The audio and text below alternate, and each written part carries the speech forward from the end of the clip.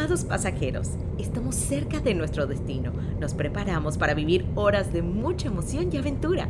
Dentro de poco estaremos llegando a un lugar muy especial y en donde nos esperan momentos inolvidables. Estamos a punto de aterrizar. Para preparar nuestra llegada, aseguren que su cinturón esté abrochado y su silla esté en posición vertical. Y no olvide lo más importante, el pasaporte a la magia.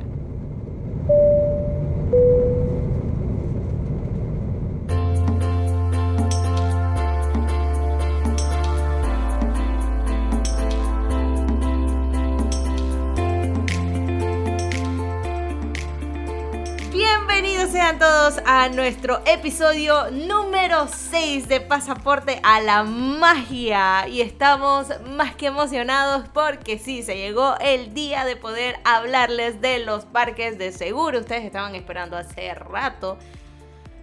¿Cuándo van a hablar de los parques? ¿Cuándo van a hablar de Animal Kingdom, de Epcot, de Hollywood, de Magic Kingdom? Bueno, sí, escuchaste nuestro episodio número 5. Ya de seguro estabas esperando este episodio. Yo estoy emocionada. Señor Zacata. ¿Cómo están? Bienvenidos. Qué bueno, sí, hablar de Magic Kingdom es una buena motivación. Es la referencia número 1 porque ahí está el castillo. Lo que muchos en algún momento, por alguna razón, habrán podido llamar la casa de Mickey. Es el castillo de Cinderella. Pero es Magic Kingdom el parque más especial que tiene Orlando, porque tiene las atracciones antiguas, porque está en una fase de remodelación ahora que podemos comentar, no sé si hoy o en el próximo episodio, y porque para muchos es la referencia por todo lo que tiene este parque, que como dice su nombre, sí tiene muchísima magia. O sea, ya definido, vamos a hacer 2 episodios para poder hablar de Magic Kingdom. Yo creo que cada parque se merece que podamos explayarnos, que podamos extendernos con toda la autoridad de la palabra y no enchorizar toda la información y todas las cositas interesantes que queremos decir en tan solo, no sé, media hora, 40 minutos aproximadamente, que es lo que hemos estado haciendo cada episodio. Magic Kingdom es un lugar mágico, tal cual como dice su nombre. Es un lugar muy especial para muchas de las personas que seguimos, adoramos y estamos pendientes de todo lo que pasa alrededor de esta cultura de Walt Disney World. Y qué gran mente por parte del señor Walt Disney. Fue una persona visionaria, así yo puedo describir a Walt Disney. Una persona visionaria que trabajó con todas las ganas para poder llevarle felicidad a tantas personas. Y eso es lo que dejamos y lo que nos dejan ver en ciertos documentales. El último que vimos, que es The Imagineering Story, nos habla un poco acerca de la historia hasta el día de hoy y los planes futuros que tiene pues todo Disney como tal, y adicional las remodelaciones que estaba hablando el señor Zacata en cada parque, y Magic Kingdom no es la excepción. Magic Kingdom, que abrió sus puertas un 1 de octubre del 71, hace long time ago, y vamos a arrancar como haciendo, o sea, literal, como si estuviéramos entrando por esa puerta grandotota de Magic Kingdom y todas las cositas que podemos ir encontrando a medida que vamos recorriendo el parque. Cada uno de seguro tiene su propia ruta de cómo poder recorrer cada land del parque, pero eso, no sé, vamos a tratar de hacerlo lo cronológicamente posible, no hacerlo como de atrás hacia adelante. No hay un orden específico. Magic Kingdom lo puedes recorrer como más gustes, la atracción que quieras empezar, o que sea la especial o que sea la tradicional. Si es tu primera vez, de vuelta, no hay una forma correcta de hacerlo. Muchos debaten que sí, que Magic Kingdom se va a hacer de una forma específica, pero va a depender del gusto de cada uno. Para entrar al parque, por más lógico que deba sonar, tienes que llegar al parque. Puedes llegar por tu vehículo, por tu carro, te vas a los estacionamientos, agarras lo que ellos llaman el tram, el trencito que te deja en la puerta de entrada. Usualmente hay una caminada que tienes que hacer para poder ingresar. Puedes llegar por el monorriel desde uno de los hoteles que hemos mencionado, el Polynesian, Grand Floridian o el Contemporary, y el del Transportation and Ticket Center. Puedes llegar por ferry también por otro de los sitios, desde el Transportation Center o de los hoteles, puedes llegar a pie. Si estás en el área, si te quedas en uno de los hoteles del área de Magic Kingdom, tienes una forma de llegar caminando a este gran parque. Entramos por la puerta principal, eventualmente, de Magic Kingdom.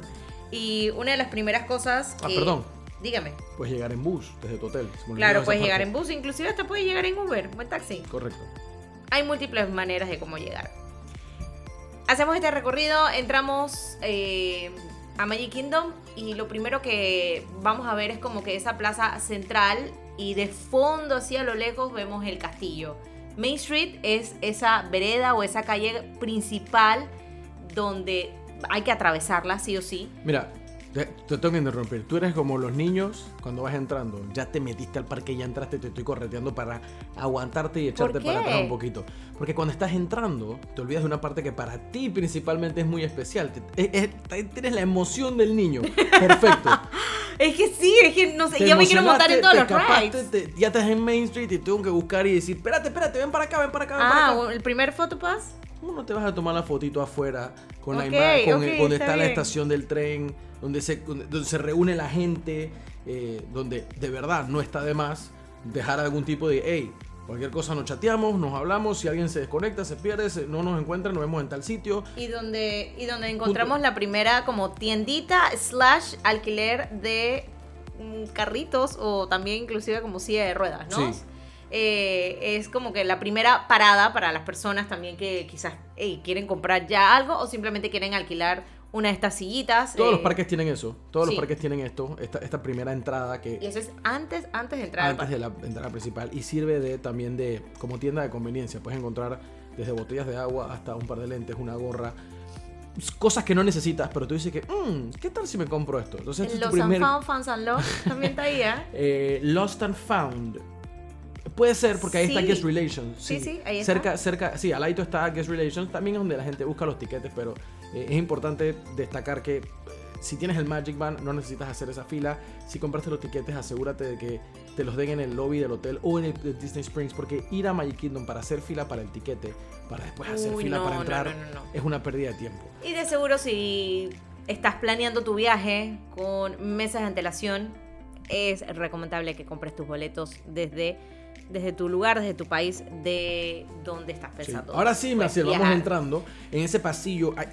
No, pero espérate, ahora soy yo la que te amarro. Aguanta un segundo. Okay. Mencionaste algo súper importante, Guest Relations. Estás un poquito desorientado, no sabes ni siquiera por dónde arrancar. Inclusive ya tienes tu mapa, porque todavía puedes encontrar el mapa del parque con las horas y demás. Las personas de Guest Relations te pueden dar esa orientación un poquito más personalizada. Claro. Te pueden ayudar con los horarios de los rides, horarios también de las fotos, algún restaurante, algo muy en particular, por ejemplo, algún horario de algún personaje que tú simplemente quisiste ir a Magic Kingdom a tomarte una foto. Ellos te pueden indicar todos esos detalles tan minuciosos que probablemente a cualquiera se le puede escapar. Te pueden soplar, como dijimos. Hay otra cosa, tú entras y consigues tu mapa de mano, que puedes ver dónde está el parque.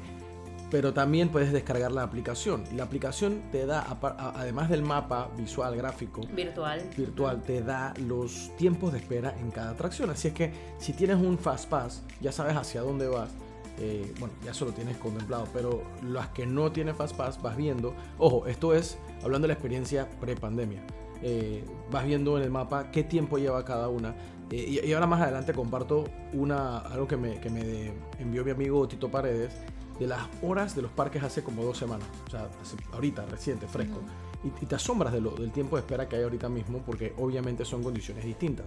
Pero mapa en mano, asesoría si es necesario, son en los mapas. Cuando sacas el mapa, es el que te dice dónde está el parque y todo lo demás, restaurantes, baños y todo eso. Pero hay otro, es una hoja sencilla, y esa es la que te da los horarios de las parades, de los shows, de los personajes. Ese también es importante si dentro de tu plan está ir a conocer personajes, ver el show de los fuegos artificiales, el show de la tarde o los parades que tiene el parque. Ahora sí, Maciel, creo que podemos entrar. Y eso es importante porque al final todos los días, o la mayoría de los días, también cambian los horarios de clausura o de cierre de parque. Entonces hay que tener en cuenta eso para tú poder organizarte un poquito mejor. Ahora sí, déjenme fluir, déjenme ser, como diríamos. Entramos al parque y lo primero que vemos es esa placita enorme que para ciertas épocas del año, al menos para Navidad, colocan en esa placita principal un árbol gigantesco espectacular de Navidad, pero no estamos en Navidad, pero bueno, no importa. Y a la mano derecha podemos ingresar a conocer a Mickey Mouse. Y Tinkerbell También. Es una de como las atracciones o Fast Pass que puedes sacar también para conocer a Mickey y Tinkerbell. Y ya adentrándonos a Main Street, como estaba hablando hace un ratito, Main Street, tienes que pasar obligadamente por esta calle donde se realizan diferentes parades también a lo largo del día, donde también hay si no me equivoco, es un tren que pasa, ¿no? Que ese tren nunca nos hemos montado. Yo sí. Sí. Sí, yo me monté en un viaje de trabajo. Yo no me he montado. Sí, ahí podemos compartir. ¿Qué es el Walt Disney World Railroad? Sí, ahorita mismo está detenido porque parte del trabajo de la nueva atracción de Tron que va a haber al lado de Space Mountain pasa o sea, se utiliza el área del tren, entonces no está corriendo el tren ahorita mismo, tiene ya un tiempito de que no está en función. Yo logré montarme en el año 2017, era, si no me equivoco, mi primera vez montándome. Es un ride bastante relajante, ves cosas, ves backstage realmente, y te sirve como para transportarte a otro punto del parque. Ahorita mismo no está corriendo. Ok, interesante eso. A tu mano izquierda hay un spot que el señor Sakata miró desde hace un buen par de años. Se llama Harmony Barber Shop, que es la barbería. Y yo jamás de los jamases pensé que existiría una barbería dentro de Magic Kingdom. Sí, y el señor Sakata tuvo la oportunidad y buena oportunidad de decir un día de que voy a sacar una cita para cortarme el cabello. ¿Cómo te fue en esa experiencia? La verdad es que... Eso fue hace como 2017, ¿sí? Sí, el 17. La verdad es que no estaba en el plan. Entramos a Magic Kingdom. Pero ya tú venías diciendo que tu cabello estaba medio largo. Mi cabello estaba complicado. Y mi primo Abraham Bendek, me dice, yo me voy a cortar el pelo en Magic Kingdom. Y yo pensé que me estaba molestando. Y literalmente entramos, o sea, entramos al parque. Tienes toda esta área donde está el City Hall, que es como Guest Relations dentro del parque. Baños, obviamente. Está el Emporium. No, Emporium es un poquito más adelante. Está un restaurante que se llama Tony's Town Square. Sí, Tony Town Square Restaurant. Hay otra tienda. Y está en esta esquinita una barbería bastante chiquita. Harmony Barber para Shop. 3-4 personas. Sí, para 3-4 personas. El Harmony Barber Shop. Y Abraham entra y dice, vamos a hacer fila. Vamos a ver. Nos atendieron inmediatamente. Y un buen día de la vida me corté el pelo en Disney World. Pasó en Magic Kingdom, me corté el pelo ahí. Bastante básico. Como 18, 21 dólares por ahí. Pero es un ganchito más para tu lista de cosas de Magic Kingdom, de Disney. Sí. O sea, jamás pensé que lo... O sea, sí, no es algo que uno piensa que va a hacer. Que vas a hacer, pero interesante también que se haya dado. Mencionabas de... Sí, cool, ¿por qué no? Está cool. Sí, súper cool. Mencionabas lo de los restaurantes, o sea, en ambos lados tenemos tiendas del lado izquierdo, mirándolo hacia el castillo, y tenemos del lado derecho también otras tiendas, y entre ambos tiendas y restaurantes. Hay un Starbucks, está Pandora también, está por ahí. Sí. ¿Me dijiste Emporium? Emporium, sí. Pero es una... De cada lado vas a encontrar tiendas. Caminando hacia el castillo, cuando entras a ese Emporium, eso es prácticamente toda la vereda. Claro, y se unen una con la otra. Se van uniendo y digamos que cada spot es diferente al otro, de diferentes cosas. Hay una que de juguetes, uno de ropa de niños, una ropa de adulto, una ropa de deportes, ropa de mujer, cosas de casa. Todas son diferentes. Y al final está otro restaurante que también es, creo que lo visitamos bastante, que es el famoso Casey's Corner. Casey's Corner. También. Así mismo, el Casey's Corner. Ahí siempre paramos por los corn dogs, siempre paramos por algo. Dogs. Siempre hay algo ahí para comer. Es un spot como que un must spot, diría yo, también para las personas que están buscando poder ver los fireworks al final de la noche. Está cool esa esquinita, es bien interesante. Ya después de que pasamos Main Street, que no mencionamos que Main Street, conociendo un poco más acerca de la historia de Disney, fue de alguna manera pensada haciéndole homenaje a la ciudad donde nació el señor Walt Disney, si no me equivoco, en Missouri, Marceline, Missouri. Así que es como un homenaje de alguna manera, ¿no? Entonces está cool mencionar eso. Ya pasamos Main Street y ¿hacia dónde agarramos? ¿Tú hacia dónde agarrarías? ¿Derecha o te irías hacia la izquierda?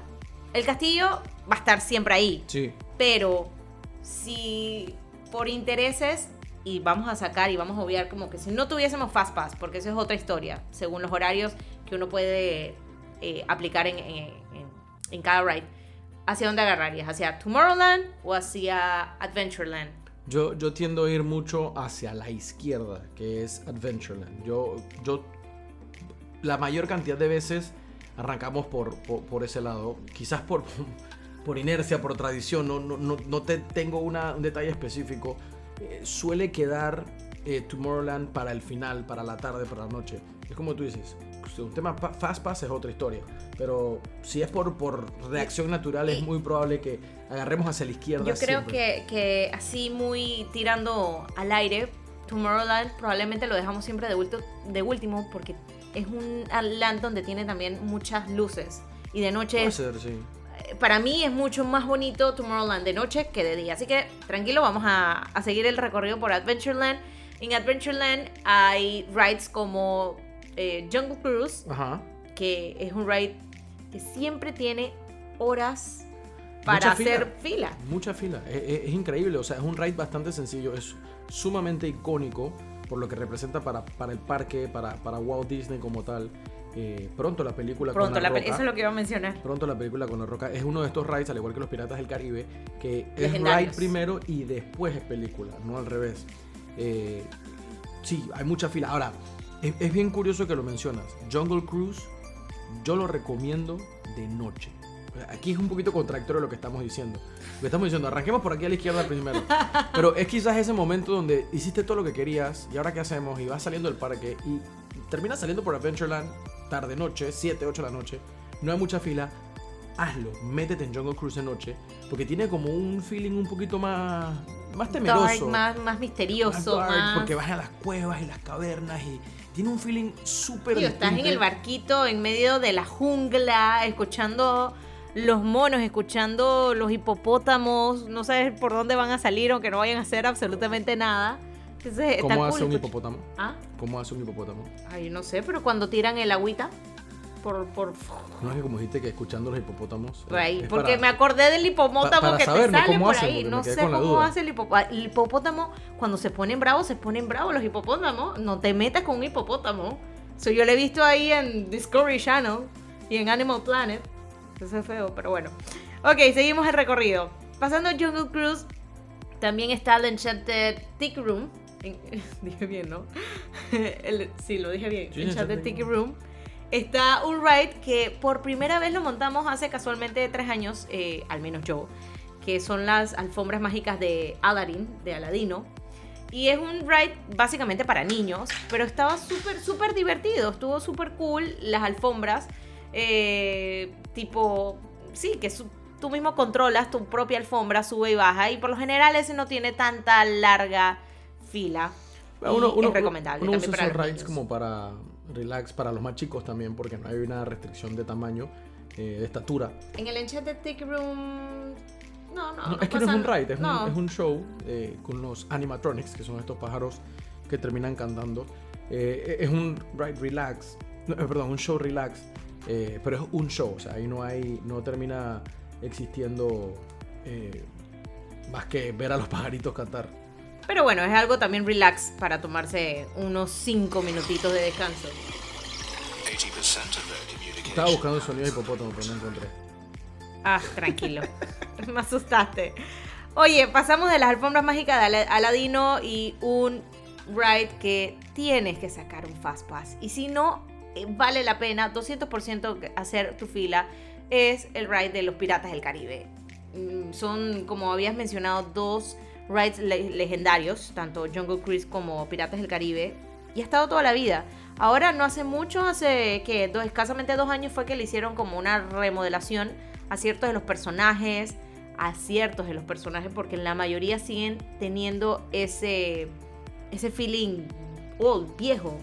La realidad es que era ¿cómo se dice? Insensible a la época. La escena que se actualiza es una escena donde se subasta a una persona. Y evidentemente no iba de la mano con... The Reddish. Sí, ahora se llama The Red Pirate, la pirata pelirroja. Pero antes estaba en la subasta, la pelirroja. Así es que evidentemente eso no iba acorde con la época que estamos viviendo. Se actualizó y se mantuvo el ride. Pero yo no haría Fast Pass para los Piratas del Caribe. No, por eso dije, si al final no logras hacer Fast Pass, vale la pena hacer la fila. Pero aquí hay un tema con los Piratas del Caribe. Y me acuerdo que con otros grupos con los que hemos viajado, yo lo he dicho, o sea, yo no creo que Piratas del Caribe es para hacer más de 20-25 minutos de fila. No me parece, o sea, realmente es un ride agradable, bonito, memorable, icónico, repetible. Ajá. Pero si tú llegas y la fila está 45, 50, 55 minutos... Nos ha pasado y nos damos la vuelta y decimos, ahora venimos. Regresamos al ratito. Pero tú no sabes si ese día está Johnny Depp por ahí escondido como hizo en Disneyland y te sale, vale la pena. Pero bueno, no sé.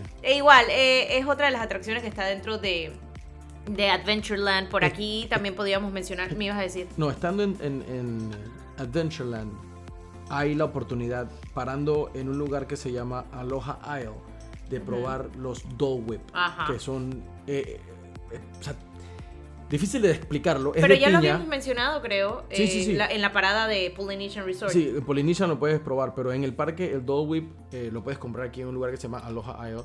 Es un helado o es un... Sí, hay de diferentes formas, pero tal cual. Ustedes saben la marca de las piñas que se llaman Dole, que todos encontramos en algún momento en el supermercado. Ustedes, si no se acuerdan, vayan al supermercado mañana y van por el área de los enlatados y se consiguen las piñas que ya vienen enlatadas, tal cual cuando vamos a hacer el jamón de Navidad. La marca Dole, bueno, por eso está hecho, o al menos de eso está hecho. De eso está hecho, sí.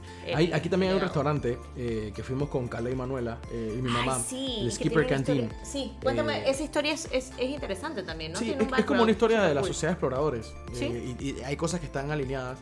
El restaurante es bastante agradable, es temático, es de los más nuevos del parque y caímos ahí de casualidad porque estábamos buscando dónde comer, no habíamos hecho reservación.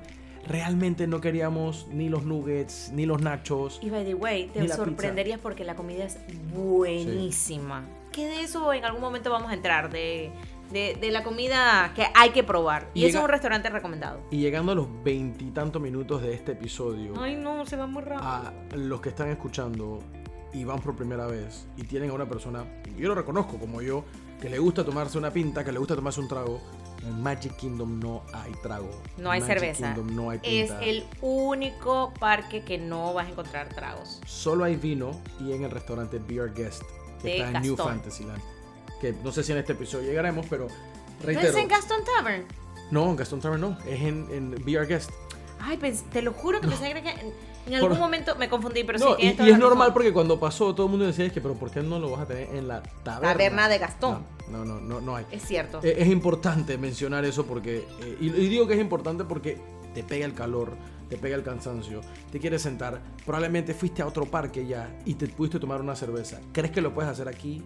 Y la realidad es dura, no lo puedes. En el resto sí, en Animal, en Epcot y en Hollywood Studios, tranquilo que sí vas a encontrar tus cervecitas y tus traguitos y tus cositas. Una de las razones por la cual usualmente arrancamos por Adventureland es porque está más cerca de Frontierland, que es la próxima parada, la próxima parte del parque que terminamos haciendo. Frontierland vamos a encontrar también rides interesantes y entre ellos uno de mis favoritos y no me dejará mentir también del señor Sakata y que es de los rides que necesitamos montarnos a veces hasta, lo podemos hacer hasta 2 y 3 veces seguidas como para descargar energía.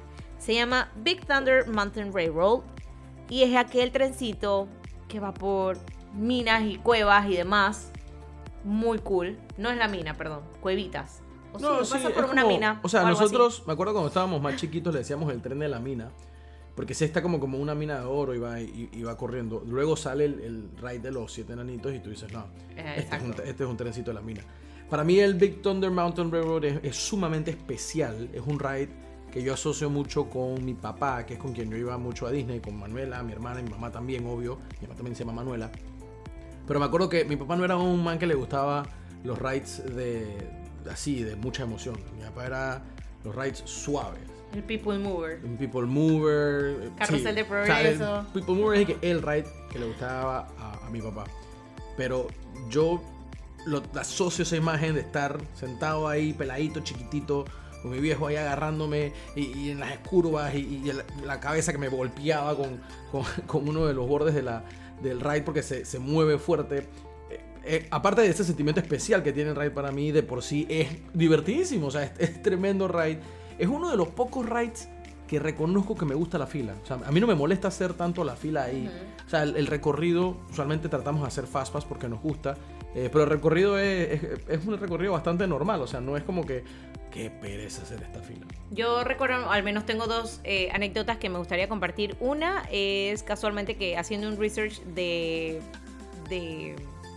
fotos y videos que tenemos, casualmente en el 2014 que fuimos, finales del 2014, con un grupo de amigos, allí el señor Zacata agarró su cámara y empezó a grabar todo. O sea, tenemos un video que lo vamos a colgar en nuestra cuenta @pasaporte_a_la_magia, en donde sale y grabó todo el ride, todo el circuito de Big Thunder, lo grabó todo. Y me encanta porque es eso lo que dije, lo usamos para sacar toda esa como que adrenalina y como para que nos estremezca. Y otra de las anécdotas, en esa vez que fuimos en el 2017 con tu primo Abraham, cerrando el parque, que no había casi nadie porque cayó un súper aguacero y estaba vacío el parque, aprovechamos nosotros y dijimos, hey, whatever con la lluvia, vamos a aprovechar lo poco que queda. Y nos montamos, si no me equivoco, 2 o 3 veces seguidas.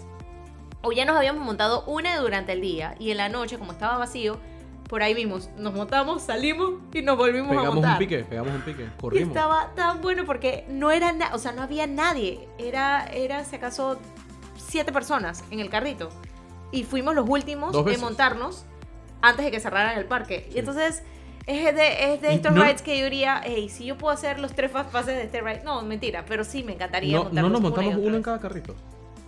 No nos montamos como que uno en cada carrito. O sea, no nos estamos juntos. Nos estamos como que cada uno solo. En la última creo que hicimos eso como para hacer algo diferente porque le metimos el doble trip ahí. Eso también, rápidamente, si eres de las personas que sabe un poco acerca de los Hidden Mickeys, en este ride vas a encontrar varios Hidden Mickeys.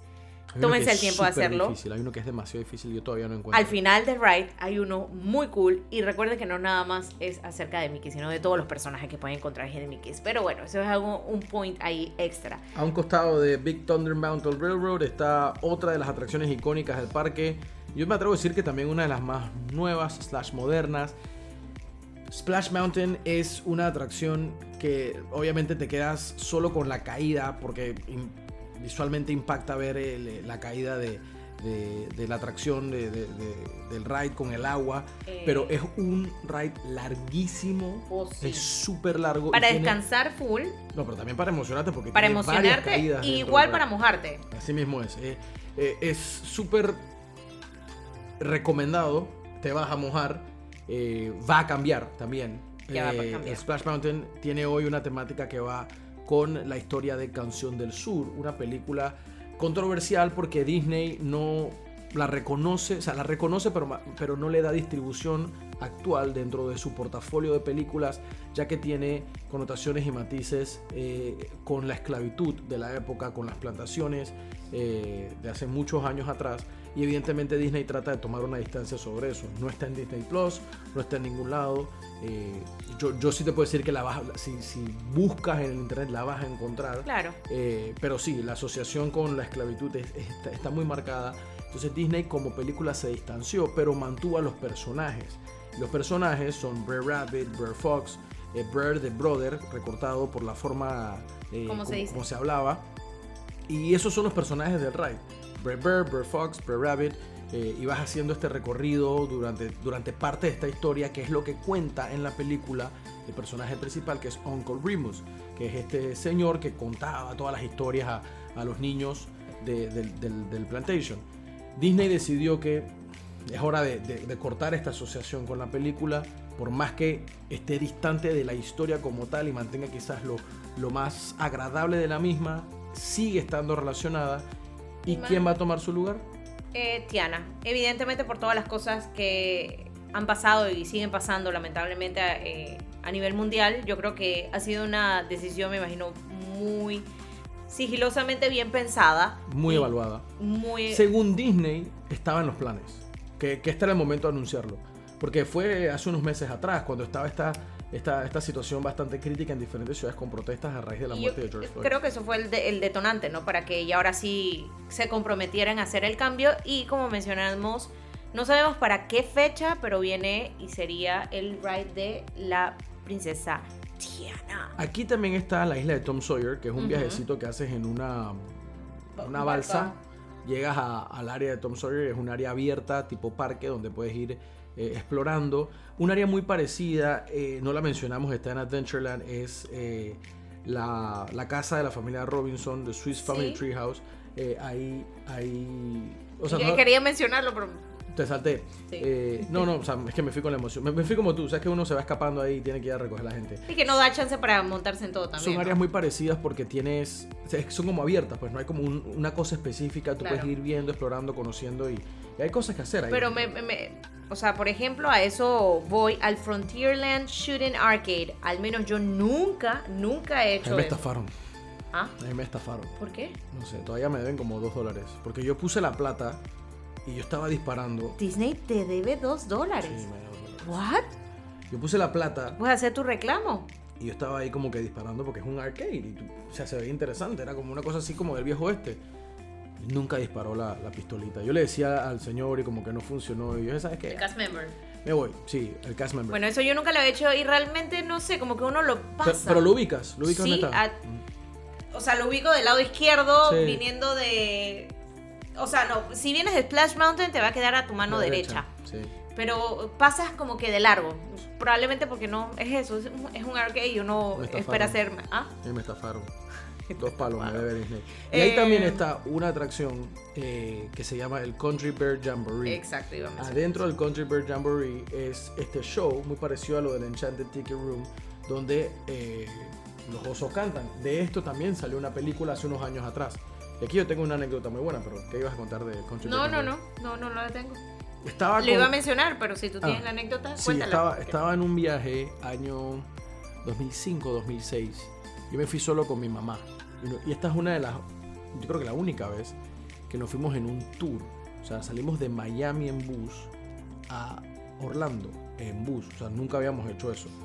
Y nos quedamos en un hotel con todo el tour programado y tenía idas al mall y demás, pero mi mamá y yo nada más queríamos ir a los parques. Así que bueno, fuimos a la noche, el primer día creo que era Magic Kingdom, y estuvimos ahí y en verdad hacía un solazo y un calor. Y perdón, ¿en qué mes fueron? ¿Tú sabes que no me acuerdo del mes? Que para hacer calor era de que junio, julio, agosto. Sí, puede ser summer. Y aparte de todo esto, yo tenía la mala, bueno, tuve en ese viaje la mala costumbre, algo que no vuelvo a hacer solo por comodidad, en ir en camiseta de fútbol. Yo quería con mi camiseta de la selección de Panamá para que todo el mundo viera que yo soy panameño. Y esa era la primera camiseta loto, que era gruesa y pesada. Muriéndome de calor a otro nivel. Y bueno, y al final llegamos al Country Bear Jamboree. Nos sentamos mi mamá y yo, comenzamos a ver el show. Yo tenía años que no iba y dije, hey, no me molesta ir porque de verdad no me acuerdo mucho, vamos a ver qué tal. Y comienza el show y toma su tiempo y ahí va y arranca y comienza y salen los osos y comienzan a cantar y la guitarra y la gente aplaude y en eso me comienza a entrar el cansancio y comienza el cabeceo.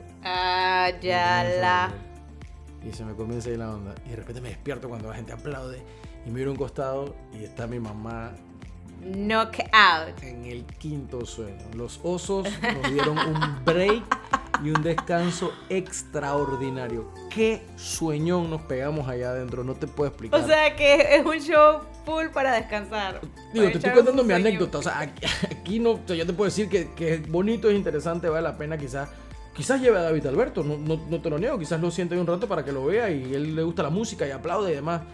Pero eso fue lo que me pasó a mí en mi última vez, hace mucho tiempo atrás. Y yo no he vuelto a ir al Country Bear Jamboree. Vamos a ver si en algún momento lo hacemos. Oigan, ya tenemos 35 minutos que se nos han ido volando de esta primera parte del recorrido por Magic Kingdom. Como dijimos desde desde el episodio anterior y arrancando este episodio, vamos a dividirlo en dos. Realmente me preocupa un poco porque hasta estoy viendo cuidado que tres, porque solamente hemos podido abarcar un poco de, hicimos 3, Main Street, Frontierland y Adventureland. Y todavía nos quedan muchos más lands, anécdotas, rides por recorrer, inclusive listita de cositas que no pueden dejar por Hay mucho fuera. que contar, hay mucho que contar de Magic Kingdom. Está solo la primera parte, Main Street, Adventureland y Frontierland. Literalmente acabamos de entrar al parque. De aquí quiero mencionar que hay una parte en Adventureland. Quiero mencionar dos cosas. En Adventureland encontré en el último viaje un carrito de comida. No es un restaurante, no es una esquina. No, es un carrito, o sea, es una carretilla. La carretilla vende spring rolls. Y estos son de queso burguesa. Si no me equivoco, había uno como ¿cierto? de pizza. Lo que quiere decir es que está casi enfrente a las alfombras de Aladino. Por ahí, exacto. Uh-huh. Y esto, o sea, es delicioso. Un buen punto para... No tengo el nombre, no sé si tiene el nombre, pero existe y está en esa posición donde tú dices. Al lado de Jungle Cruise. Y ahí encuentras los Spring Rolls. Está en Adventureland. En Frontierland hay otro sitio que se llama Pecosville y ahí hemos ido muchas veces. Esta área está frente a los Piratas del Caribe. Casi que cuando vas saliendo diagonal. Cuando ibas saliendo hacia el Splash Mountain y Big Thunder Mountain Railroad, vas a encontrar una esquina. Y en Pecosville tienes nachos y tienes una serie de comidas así bien de ese escenario. Pero lo interesante es que si haces el timing exacto, puedes pedir tu comida, tener un puesto y el parade te pasa enfrente porque por ahí cruza. Entonces es un buen dato coordinar. Si estás por ahí en ese momento, parar a comer. No estoy diciendo que es buena comida en el sentido de que, o sea, vale la pena comer ahí. Pero es para picar algo. Vas a picar algo, te pides un plato de nachos, compartes entre la gente, pero te pones en un spot donde puedes ver el parade. Así que ese dato me parece que es como valioso, aplicable dentro de la experiencia de estas 3 primeras áreas que estamos conociendo. Main Street, que tiene las tiendas, que tiene el inicio, es como la primera toma de contacto con el parque. Adventureland con los rides que mencionamos y Frontierland. ¿Qué nos queda? Nos queda Liberty Square. Nos Fantasyland. queda Fantasyland. Tomorrowland. Y nos queda Tomorrowland. Estas últimas son las más grandes en cuanto a cantidad de atracciones, tamaño y restaurantes. O sea que eso todavía nos queda mucho por comentar. Ay, Dios mío. Bueno, nosotros nos estamos despidiendo momentáneamente. Gracias por acompañarnos en este 6º episodio de Pasaporta a la Magia. Un placer empezar este recorrido por Magic Kingdom. Nos escuchamos la próxima semana. Ustedes pendiente, corran la voz. Si les gustó, suscríbanse. Si les encantó también o quieran compartir una anécdota con nosotros, por favor, háganlo a través de nuestra cuenta @pasaportalamagia en Instagram. Ahí estamos leyendo sus comentarios. Gracias a las personas que nos dejan siempre algún buen mensaje, alguna anécdota, algún dato. Y denlo follow acá en nuestras plataformas donde nos pueden escuchar. De nuestra parte, David Zacata, Maciel Más. Chao. Esto fue Pasaporta a la Magia.